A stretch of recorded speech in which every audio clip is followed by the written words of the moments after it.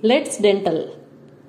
Today's topic of discussion is about the classification of the vesicular, bullous and the ulcerative lesions that are presented in the oral cavity. So how they are classified? Mainly we will be concentrating on the clinical classification of these lesions in the mouth. So how they are presented in the clinically. So according to the patient's history and the presentation in the oral cavity, we are categorizing them. So what are the different criteria we need to consider before going into the classification? The main criteria are, first we have to look for the number of ulcers in the patient's mouth. That is whether it is a single ulcer or multiple ulcer, one thing we are considering. The next thing we are considering is from the patient's history. We have to make it out whether the ulcer is an acute ulcer or the chronic ulcer.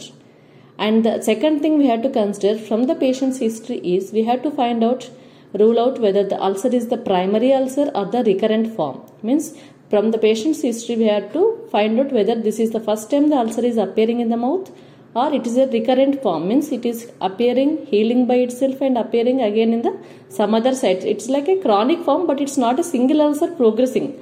It is like a recurrent form. So depending on these factors, we are categorizing these ulcerative, vesicular and the bullous lesions in the mouth as about 4 categories. That is the classification for these lesions. So how? According to the patient's clinical presentation only we are doing this classification. What is that? First category will be the patient with acute multiple lesions. Means the lesions are appearing acutely. Means very recently onset history is given by the patient and their number is coming to the number. They are multiple present. Multiple ulcers are present.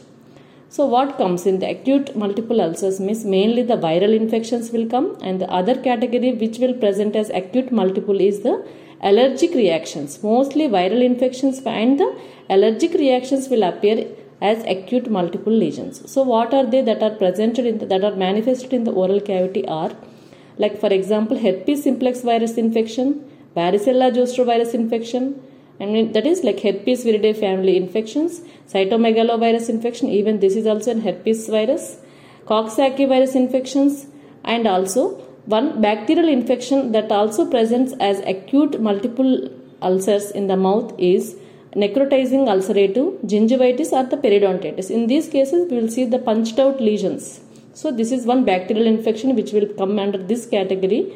And next are the allergic type of manifestations. That is, we will see the oral hypersensitivity reactions. That is nothing but also we will refer to it as the allergic stomatitis. And also another form of allergic reactions is erythema multiforme and Stevens-Johnson syndrome. So these are all the acute multiple lesions in the mouth. Next, second classification is the patient with recurring oral ulcers. Means the patient has singular multiple but they are recurrent, means healing and appearing in the other side. So it is going on chronically, but it's not that a single ulcer is chronic. Single ulcer is healing, but again the ulcers are seen in the mouth. That is, we refer to it as the recurrent oral ulcers. Patient with recurrent oral ulcers. So what comes under is mainly the recurrent after stomatitis is the main ulcerative form that presents as the recurrent oral ulcers. The other is the associated syndrome, that is like Behçet's disease or Behçet syndrome. Next category is the patient with chronic multiple lesions. That is, chronically multiple ulcers are present in the mouth. Mainly here comes the autoimmune diseases like pemphigus, pemphigoids, and also the linear IgA disease, mucous membrane pemphigoid and bullous pemphigoid both, and other like chronic bullous disease of the child. So these are all these are the autoimmune diseases. These are presented clinically as the chronic multiple lesions in the mouth. So that is the third category, that is patient with chronic multiple lesions. The fourth category will be the patient with single ulcers. Here a single ulcer is present which is chronically progressing, means it is extending deep into the tissues and also it is extending in size at the periphery. So the main causative factor is present in only one site. Most of these single ulcers will be traumatic ulcers. Means there is some trauma from the local factors which is causing the ulcer to present. As far as the traumatic agent is present in the area, the ulcer will be progressive. And the other form which will present as single ulcers is fungal infections. So one is traumatic ulcers and the other also like eosinophilic ulcer of the tongue also comes under this category. And the other is fungal infections like histoplasmosis, mucormycosis and blastomycosis. These also will present as single progressive ulcers in the mouth.